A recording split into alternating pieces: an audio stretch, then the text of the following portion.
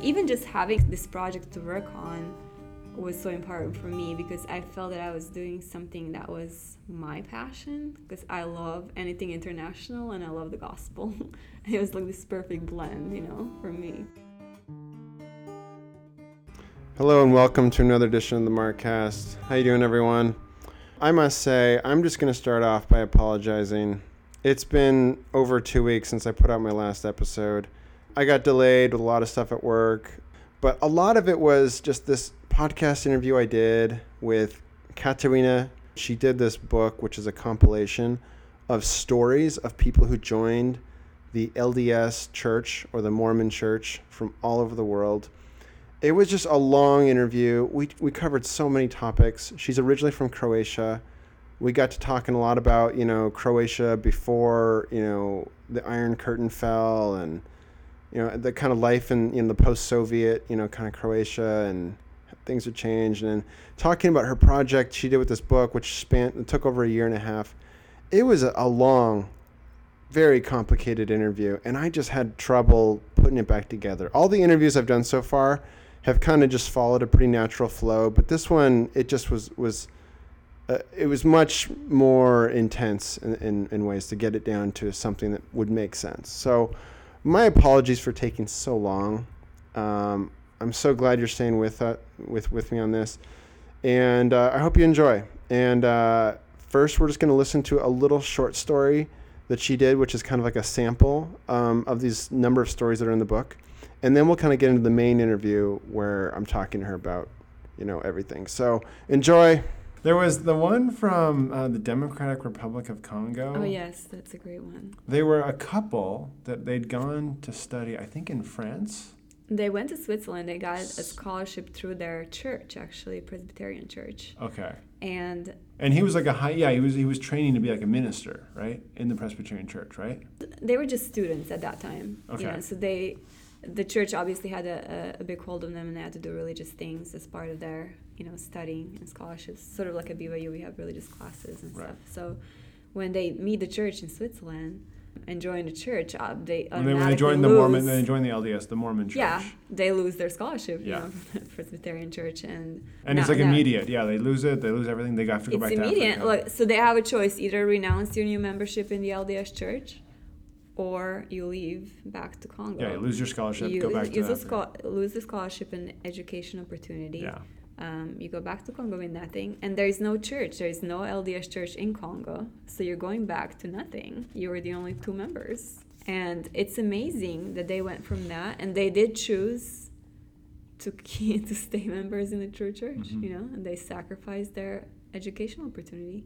They went back to Congo. They waited until it was the right time. At that time it was like an international mission. Sometimes they would get a letter from the general authorities, sort of informing them how the church is doing, but they had no church to go to. Right. And then when it was time to actually establish a church in Congo, there was another native person from Congo that had joined somewhere else that moved back. Mm-hmm. And it was interesting how the Lord put all of his players into place, because it was exactly 3 people that were needed to sign the documents for the church to be established in Congo. They had to be native, Congo. Wow, and there was 3 people right citizens. there. Yeah, and so, him, his wife, and that new person went and signed the papers. And today, there's 30,000 members. All right, everyone, now we're going to go right into the main interview with Katarina. Enjoy. Is that the part you're going to edit out? No, this is like right now it's recording. Oh, yes. I wasn't going to tell you that actually, but I forgot.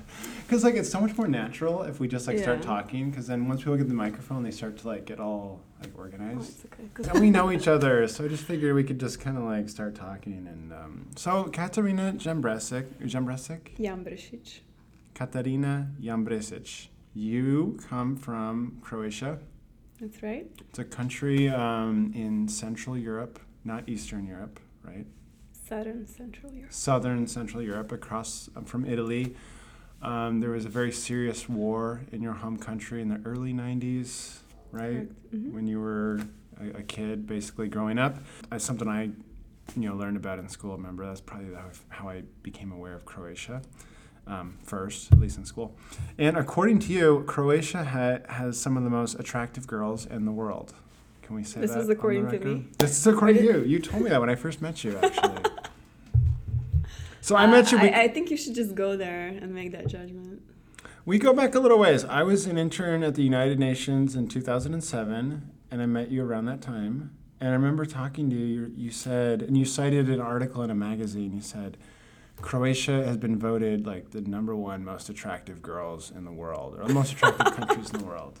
And you cited that with a lot of like pride and distinctiveness. And then you said, well, of course, this is according to my own. This is going to be on the air. It's on here. We're already recording. No comment. No comment. Okay. So, we'll leave that aside. So you grew up in Croatia, and your parents, what did your parents do for work? I know your dad was in a business, right? Yeah, my dad was a computer programmer and then a CEO of that company. And my mother was working at a high-end men's clothing store. Let's try to get a little managing. Bit closer, yeah. So my dad was a computer programmer Right. for a company his whole life. Basically, he worked for that same company, became a CEO later. And my mom was managing a high-end clothing store for men. So she met a lot of important individuals throughout her career. So she was very connected. So like right in downtown Zagreb, right? Which Correct. is the capital of Croatia. Yes. So she was kind of at the center of like the kind of everybody cool. came to her store, that needed good clothes. Really? I didn't know that. So your mom was like a really She was the manager. She didn't own it, but she was a very good salesperson, and so she would go to Italy and other countries to pick what they were going to sell, like very high-end, nice suits, shirts, ties. And a lot of her clients were some of like the most famous people in Croatia, kind of like the top. Yes, obviously men, and ambassadors from different countries. Like she had a lot of foreigners shop there too. So you grew up there. So your dad was computer science. Was he a little bit nerdy kind of growing up, or was he kind of a cool computer scientist? Well, he actually studied math and physics. He was going to be a professor, and then at some point, he just couldn't handle having to explain over and over again to students who couldn't understand. So then he decided to go into computer science and be a programmer. Growing up, we did a lot of math and physics problems in our house, my brother and I. That was what we did for fun with our dad.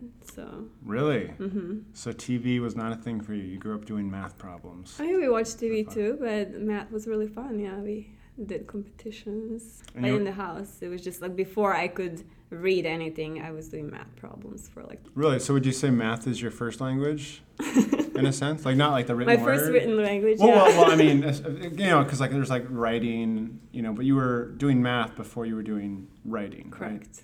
Yeah, so it's kind of... I learned to read at school like the regular, students do, but as far as math, like I was pretty advanced because that's what we did for fun. I didn't know that. So your dad was a computer scientist, and your mom worked there, and then your brother, he's younger than you. What does he do? I met your brother. So he studied economics. Okay. So he's had. And high school, you came to America, like your final year of high school. Right? Correct. And let's go a little bit into that story. Or I guess this kind of leads into like the book that you've written, which we're talking about, which is called Global Testimony. But when you were about 17, you let's go into that. How did you end up in America studying for your senior year of high school? What was the... Okay, so I was a convert to the church. My parents were not in the church. I was about 12 years old when I met the missionaries. Sure.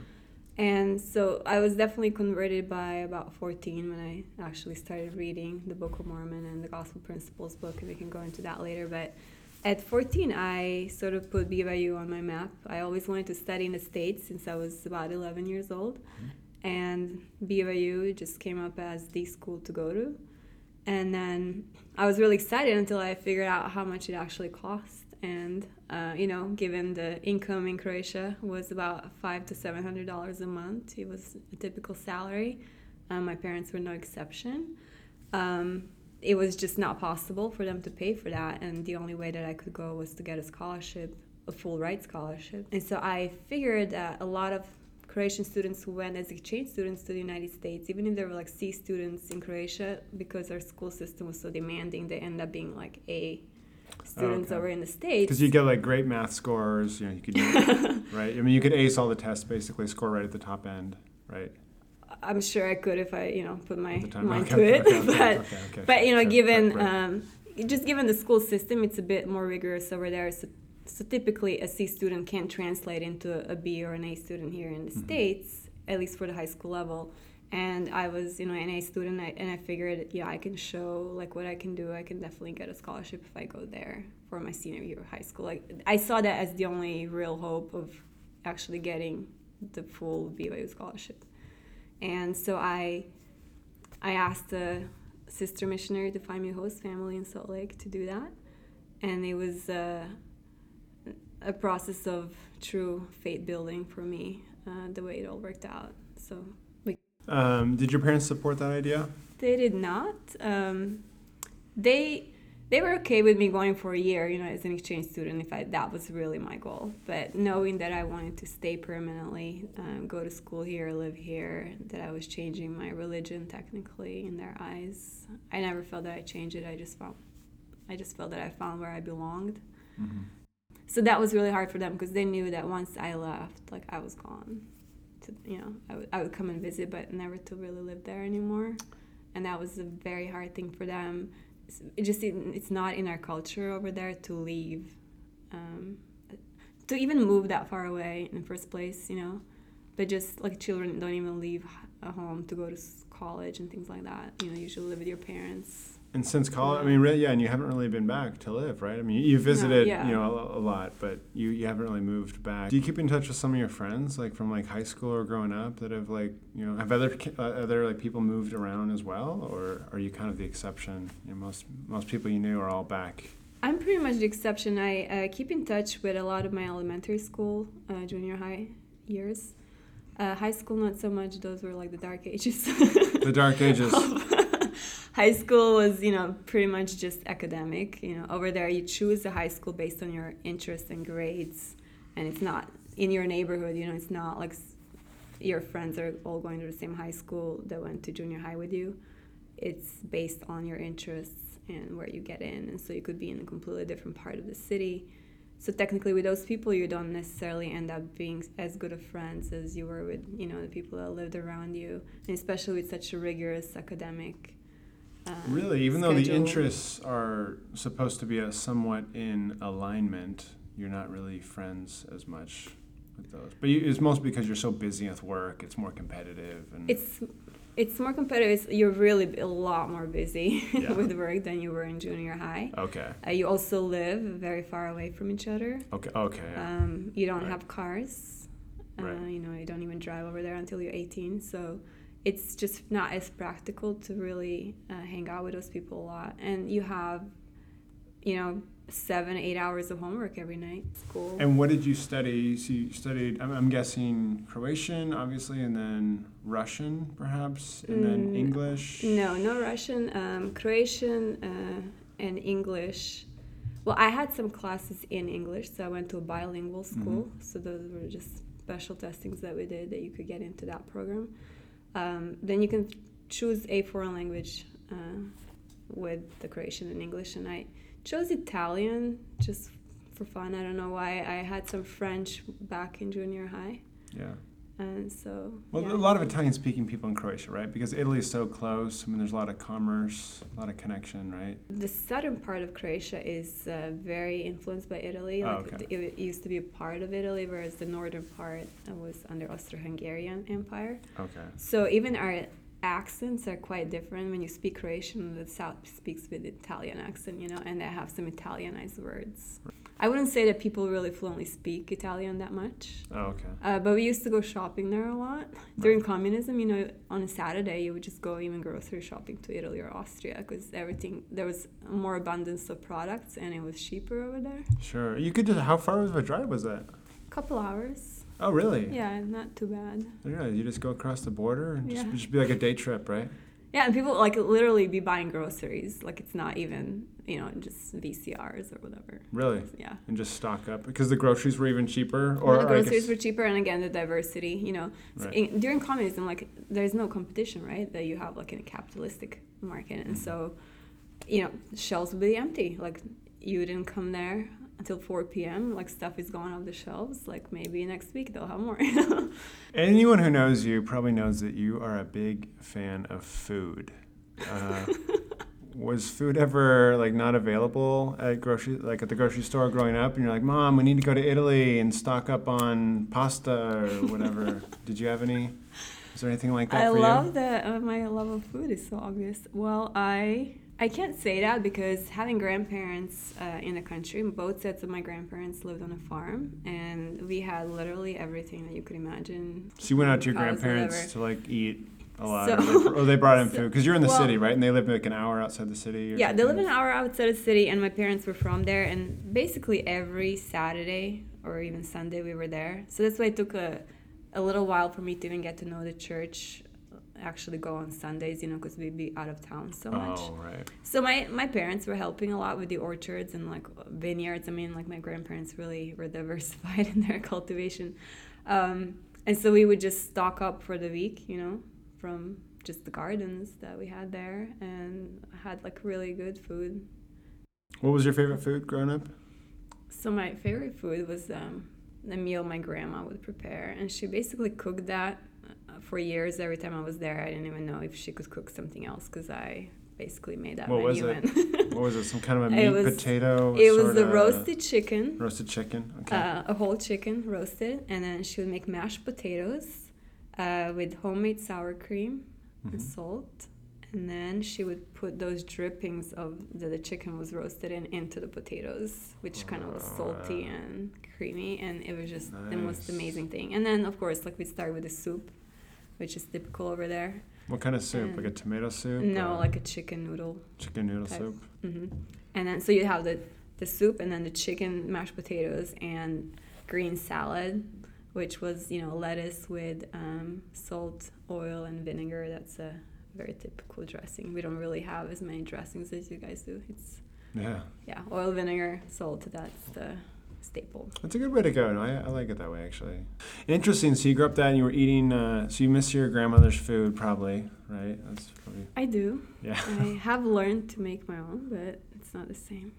So let's go ahead. You met the missionaries for the Mormon Church in Croatia when you were about 14. You decided to come to the U.S. and you stayed with a Mormon family in Utah to go to high school, and then you were baptized when you were 18. So after being in the U.S. for about a year, you were baptized.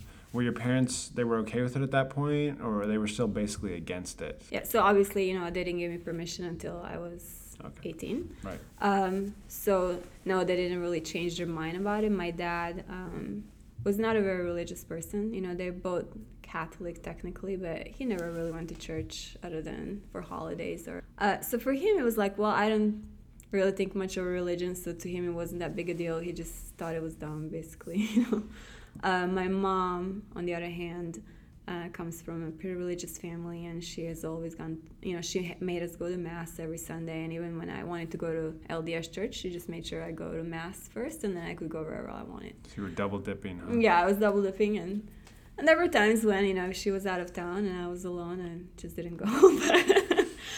And then she'd be like, well, did you go to church? And I'm like, yeah, I shouldn't ask which church, Oh. But I did go, just to the LDS. But anyway, so she was not too happy, which I expected. And I was actually glad that I was in Salt Lake. This was my birthday was in March, and I wasn't going home till June of that year. So it was nice to have some time for her to sort of accept it and like cool off a bit about it. And so, I mean, my parents are not the kind that would disown me or something. They always loved me, and they always let me make my own decisions, which is really great. And, even when I was coming to the States, obviously they weren't too happy about me leaving, and they supported my dream even though they did not understand it or support themselves, and I really appreciated that sacrifice. Really? So in the book you write, not everyone has, there's many interesting stories, but some people unfortunately don't quite have that, support in the end. So it's good to have that when you do. Let's talk about this book.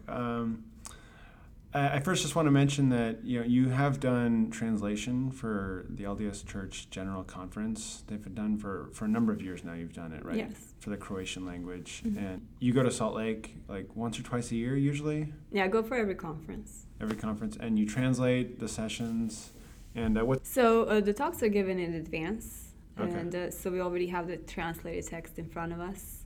So you get the headphones and the microphone, you hear them in one ear, you hear yourself in another, and you just adjust so that you can follow the speaker as you're reading the talk. And you just have to be careful if they change something that you catch it, or sometimes they'll skip a whole paragraph. You want to sort of voice over them, but be a little behind, just to make sure. So you're doing it live, right? You're just like maybe giving like a 1 second delay, pretty much? Pretty much. I try to be right on top of them so that like when they're laughing, the audience is laughing, you're not. You've been doing that for a while, and I guess you had this idea to write a book combining testimonies from all around Where did the idea come from, actually? Let's just... Okay, so the idea, for a couple years, whenever I don't really make New Year resolutions per se. I always had this idea of that I needed to author a book on faith, and I just couldn't really pinpoint what the particular subject should be, because you have like I just couldn't really pinpoint where my role would be in this, but I always felt inspired to author a faith-based book. And it wasn't until a couple years of this sort of soul searching, I was at a fireside that was talking about just the sort of influence that the Saints can have. It was about Jabari Parker, actually, and the basketball player. Yeah, what a great influence he is in his sphere of and we were talking about some conversion stories, and I just called a friend after that fireside. I was just really, really inspired by it, and just like the amount of good one person can do. And we were just talking about these conversion stories, and my friend was like, somebody needs to write these amazing conversion stories down. And it was just like a light bulb went on, and I'm like, that's it. Like, I should, and they should be from all over the world. And by the time I was done with that conversation, like, I hung up the phone, and I could just envision the title, A Global Testimony. And I texted it to him. It's like, oh, that's this perfect spin, And then the next day, I was emailing, Claudia Bushman, who was in my ward, and, some other, like Ann Manson and Brad Wilcox, and just people I respect, within the church. And they're like, yeah, it's a great idea. Just do it, And I really started, like, literally right away. I was like, this is it, This is the theme I wanted. And I started collecting conversion stories from everywhere, and it's been a great project. I was going to ask you about that, because you got the endorsement of Richard and Claudia Bushman, who are two fairly well-known authors and former professors at Columbia University. You also have David Archuleta. How'd you get that one? So my favorite professor at BYU was his mission president. Oh. And this professor and I go a long way back, and every time I'm in Utah, I set up an appointment with him, and we chat and catch up. And so as I was thinking, who would be a good endorser for this kind of book, because I wanted to reach a broad audience. So Richard and Claudia obviously have their name out there, the church history, and maybe the older crowd, and then who would draw in the teenage crowd and young adults, people who are preparing to serve missions, that would really benefit from reading a book like this. Right. This is how these people are converted from all over the world, and this is what touched them, the Spirit. And so David Archuleta was just an obvious choice. And so I just emailed my professor. I'm like, hey, these are the endorsements I'm trying to get. Guess what your role is? He's like, oh, David? Yeah. So then I just sent him some sample stories, as I was still writing the book. And what struck me is a number of the stories reference the kind of turmoil or conditions that were happening in their country. Their country was in some sort of period of transition. Either some countries were transitioning away from communism, or maybe their life was in a period of transition. They were going to school in another country. Some of the people from Africa, they studied in Europe, and then that's kind of when they kind of were looking for answers a little more. But I found that theme in a number of the stories. I don't know what your thoughts on that are. Yeah, certain countries, definitely, because you have obviously the fall of communism, 1990s. A lot of these countries didn't have a religion. Croatia was predominantly Catholic, even in communism. But a lot of the former Soviet Union countries, the religion really was not part of life. And a lot of people just did not talk religion. They did not believe in God. It just wasn't, something that they lived with. And so you get into this open era when all of a sudden all these foreigners are coming in, and they're bringing different religions, and now people are actually learning for the first time what's out there. It's not surprising that that was the time where, so many were coming into the church and, looking for answers. And now it's like, okay, well, we have choices. We also have responsibilities, and, it's people anxious. And so there's a lot of answers that need to be answered. Yeah. Questions, that need to be answered. Yeah. And it seems like around like college age, or maybe when people, like you say, it's not really much of a surprise, but if a country or maybe just the conditions that are around you, like you personally, are thrown in kind of a new situation that forces you to kind of rethink things, I think that's, I don't know, that's a chance to kind of be a little more open. What do you think makes these conversion stories so compelling? Because it's almost like you read each one, and yeah, it does get a little bit, some things repeat, but it never really feels very monotonous, or it's like it just doesn't feel like a story that's like old or worn out, just because it's just something so vibrant about it. I don't know if it's just because each one has conflict, and each one kind of shows humans reacting as humans do in like positive and negative ways, and then ultimately, like at least in these cases, there's a very happy ending, and there's usually there's a very rich spiritual component too. Yeah. Which I think really that makes it a very like kind of transcending kind of experience to read. But well, so first fresh. of all, they're all written in first person. Okay, yeah. I mean, that's what I think. Like it just kind of jumps out to me at why these stories are so fresh and compelling. The person to tell their story, even though I did a lot of editing, and obviously their English wasn't ideal, but those are all their words. I just edited them. What's really compelling about it is that you take an individual who is either struggling or just having a purposeless life, or maybe they're fine in it but they need something more, and you touch upon those moments when they first realized that there is a God, or that or they believed in God but there just wasn't that like strong relationship with him, and you touch upon those first moments when they really see the product of their prayers, when they really are touched by the Spirit, when even like in my own story, like when I first read about like premortal life, and it brought that familiar feeling of like, I knew this before, and it's not even like you are converting, but you are recognizing what you once knew. And that is just such a powerful moment that I really wanted to stress in those stories, like that conversion process. So not just, I came from here, I met the missionaries, joined the church, and this is how my life changed, but I wanted to stress that point of like, how do you realize that this is true? Like, what was your conversion process in that, like your thought process when you kneel down? Like what was that moment where you really knew? And for some people it's really gradual, and for some people it really is a moment, something happens where they're like, I'm not convinced and this is why.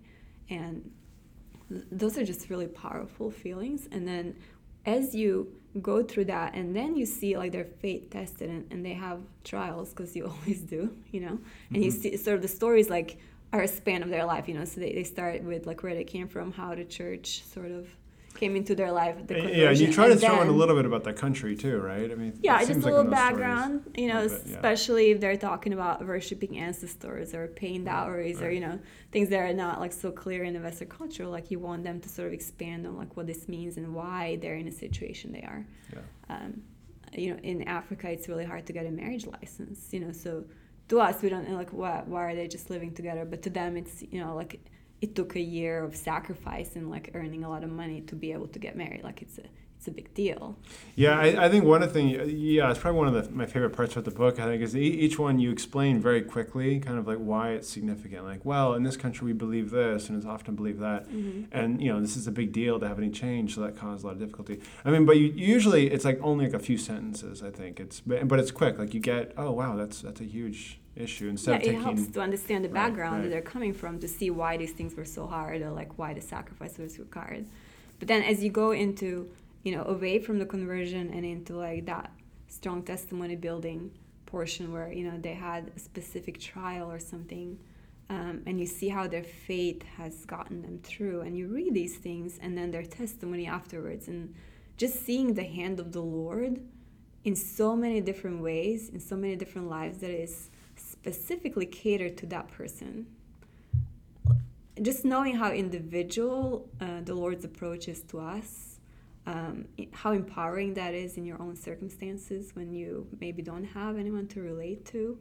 Knowing that the Lord is there, specifically aware of you, and that your prayers are heard no matter how long it may take for them to be answered, or whether they're answered in the way that you want them to, but you know that He is A, aware, and B, has your best interest in mind.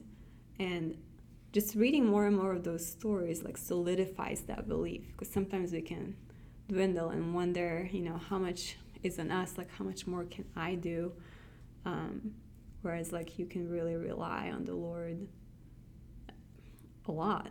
Yeah, that's a good summary. The book covers about 60 countries. Correct. I really can't pick favorites. It's just too difficult. Oh, come on. There is great stories on every continent. They're very different. You can, for example, like you can see Latin America and how like they usually came from a religion, and they just found answers to their questions that other religions couldn't answer. And then you have the Eastern Europe, where they didn't really have a religion a lot of times, and then you have Africa where they're worshipping ancestors, and all these different Christian religions. The target market for this kind of book is pretty large. Obviously, it's LDS predominantly, but I feel like investigators would especially, benefit from it. Or investigators from each specific country. I think it means a lot. I mean, I showed it to a friend who was Chinese, and I was like, "Here's a story from China," and they weren't as interested in some of the countries, but they're like, "Oh yeah, China. I'm from China. Definitely." And they can totally connect with that immediately. I think so. You have 60 countries, people to choose from. So if they have a heritage or connection to a certain country, I think that is definitely what stands out. Editing this process, it was kind of a beast, right? Yeah. It was. Well, you spent a long time editing this. How long? Like 6, 7 months or so, or? Well, as the stories were coming in, I would read them, and then if I selected that particular story for the book, I would, email back and forth with the person to expand on specific topics, or I would add more questions depending on what they had written. So that preliminary process was, pretty casual, and like the whole process of creating this book was about a year and a half. So once I had that and I actually had most of them, and I started really editing for the book, that was like 4 months full-time work. I mean, from the time you get up. And you have a full-time job, right? And you have a full-time job. I have a part-time job, actually. Okay. I work 3 days a week in the office, and I'm sort of flexible. So around those days, I was basically working on the book 24/7. Wow. Because I really wanted it out by Christmas. Like, that was my deadline. And you did, right? Just barely, right? Yeah, I barely met it, but it was out. And editing was very difficult, actually, a lot more difficult than I thought.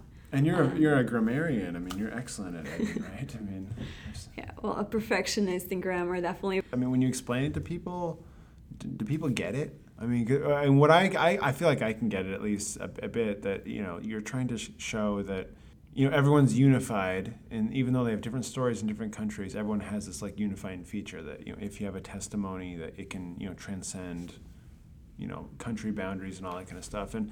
And the stories are interesting because they're so personal and so different, but they also have like a commonality in that they're spiritual kind of richness to them, and people searching for answers usually, and getting answers, right? Mm-hmm. Do people get it?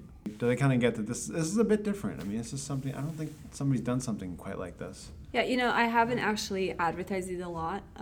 It was basically the word of mouth right now and Facebook, so I haven't invested a lot in advertising. I'm trying to get it into bookstores right now and things like that, but the people that have read it, like, the feedback has been phenomenal. Mm-hmm. They are just loving it. Like, I hear people like they couldn't put it down until we're talking 450 pages of conversion stories, but even when I had read it so many times, and then before I was submitting it to a couple bookstores for review, I read it again just to make sure there is the perfect grammar.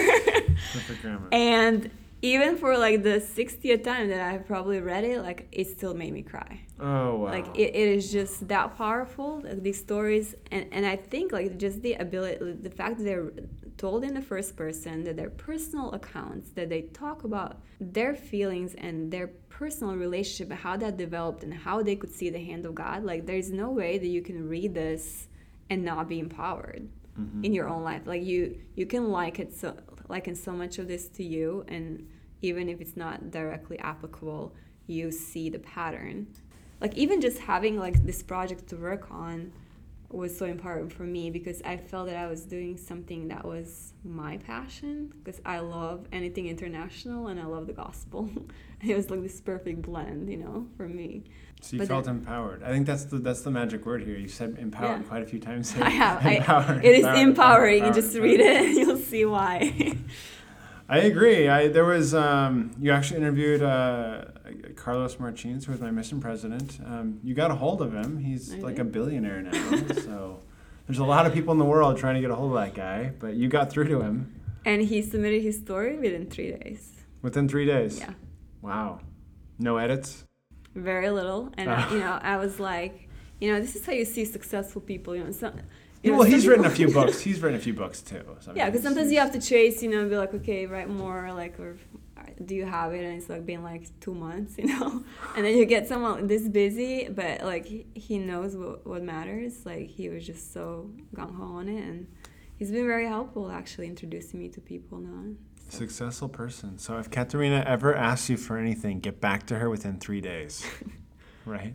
Yeah, that guarantees success. It just speaks volumes. An average length of a book on Amazon, I believe, was like 60,000 words, and this is almost 3 times that. For a self-published book, you mean? For any book. Or for any book? Yeah. And 3 times? Really? 3 times that, yeah. Obviously, again, I played with fonts. It's long, but it goes quick, people. I love it. And you mentioned this before, but, this was a grueling, difficult process. But it sounds to me that, this is probably one of the most, triumphant things of your life, right? Getting this project done. Oh yeah, One of. I really believe in it, and that's I always, when I believe in something, I put 100%. And a lot of the jobs I've had, were sort of just jobs to make money. It wasn't like a passion of mine. Sure. And so when you have something like this that you really believe in, the gospel of Jesus Christ, of course you're gonna put your all in it. And I think that I was really blessed to have this opportunity, and the means to do it, the time to do it, and that I got the right stories. And I think even just the accomplishment, in a way, you kind of mentioned this earlier, but it just kind of takes away like any other kind of like things, that maybe were kind of difficult or disappointing along the way, right? Because you get it done, it's kind of like, yes, it's done, it's like climbing the mountain, and like all the pain, suffering along the way just means nothing. Because once you start getting emails, I read your book and I was so inspired, and my husband and I are now considering serving a mission. You deserve credit for gathering them. They're not all your story, but in a way, they're part of your story, right? Because isn't that part of like the message, like the global testimony? It's all kind of part. We're all kind of part of this similar storyline or whatever, which is people searching for truth, and confronting difficulty and somehow getting through, right? So yeah, and it's also an eye opener to see like how much sacrifice some people have had to go through just to go to church. You read some of these stories, and how hard it was to even get there, whether it was the family, forbidding you from doing it, or the government, or one lady, she had to go over took her 2 or 3 hours. She had to go over like 20-foot walls in Palestine, right? Palestine, correct? The only church was in Jerusalem. So she had to go through this really long. And she wasn't allowed there. So and it's amazing. 14 years she did that, and she was almost arrested once. That's great, Katarina. Well, any final words of inspiration? Well, I just want to say that again, as I mentioned before, the emphasis here was on that conversion process and how those people knew it was true, like how they gained their testimonies. So you're dealing with like really raw, personal feelings and data, and it's really easy to identify with. You can be really inspired and touched, and it changes lives for the better. And you gather all this spiritual power into one book. You can't not be touched, and I just want to leave that message. Is there one country that in the stories there you kind of feel like, now I really got to go to that country before I'm sure there's many, but is there one that stands out, like kind of like, wow, I really need to see this country just because the story you read was so made that country. I really can't say that. I mean, I'm sort of attached to all these people now. Okay. I want to go meet them all, just like have a tour, Yeah. And just have dinner with every one of them. How did you meet most of the people? Was it just through like friends of friends? Through like... So there were different avenues. I didn't want this book to be a book of my friends and my friends' friends. Yeah. I wanted to give everyone an opportunity. Not being able to use church channels, like mission presidents or bishops, you had to sort of go around that because it's not a church project, it was a private project. Mm-hmm. And so luckily I was a translator, and there are like 92 languages that we do in one session. So you have a lot of foreign people there. Mm-hmm. And I went from booth to booth when I was in translating and getting their emails, and they connected me with the right people in their countries. And then I joined every mission group on Facebook that accepted me on earth. There were some that rejected you. So they all know Katarina. Yeah, and then like I would meet these people later, like at Duck Beach or something. They're like, "Did you serve in Bolivia?" I don't think you served in Bolivia. And you're like, "Yeah," and then you're like, "I mean," you just walk away. But so that was very helpful. Obviously, some people I knew from before, like Croatia and a few other countries, and also being in New York, it's very international. Oh, sure. I also have a lot of return missionary friends. And that's another thing I want to mention is that diversity that's in the book. We're talking people who are the pioneers. It's fascinating. It's just fascinating you were able to get all these stories. Some were like people like that like kind of helped, found like the LDS Church in a whole new country. Others were just kind of teenagers and they had difficulties or something like that, or just, just other stories. I mean, but it just runs the whole gamut. Educated, not educated. So anyways, there's something in there for everyone, everybody. Enjoy the book, read it, and let us know what you think. All right, everyone, that's the show. Thanks for listening. Please share this on Facebook, LinkedIn, Twitter, any social media. Tell your friends about it. If you have any questions or suggestions for the show, please email me at themarkpodcast@gmail.com. And if you would like to know more about the book, A Global Testimony, you can find that at aglobaltestimony.com or also on Facebook. There's a Facebook page. You can find it and check it out there. So thanks. Till next time.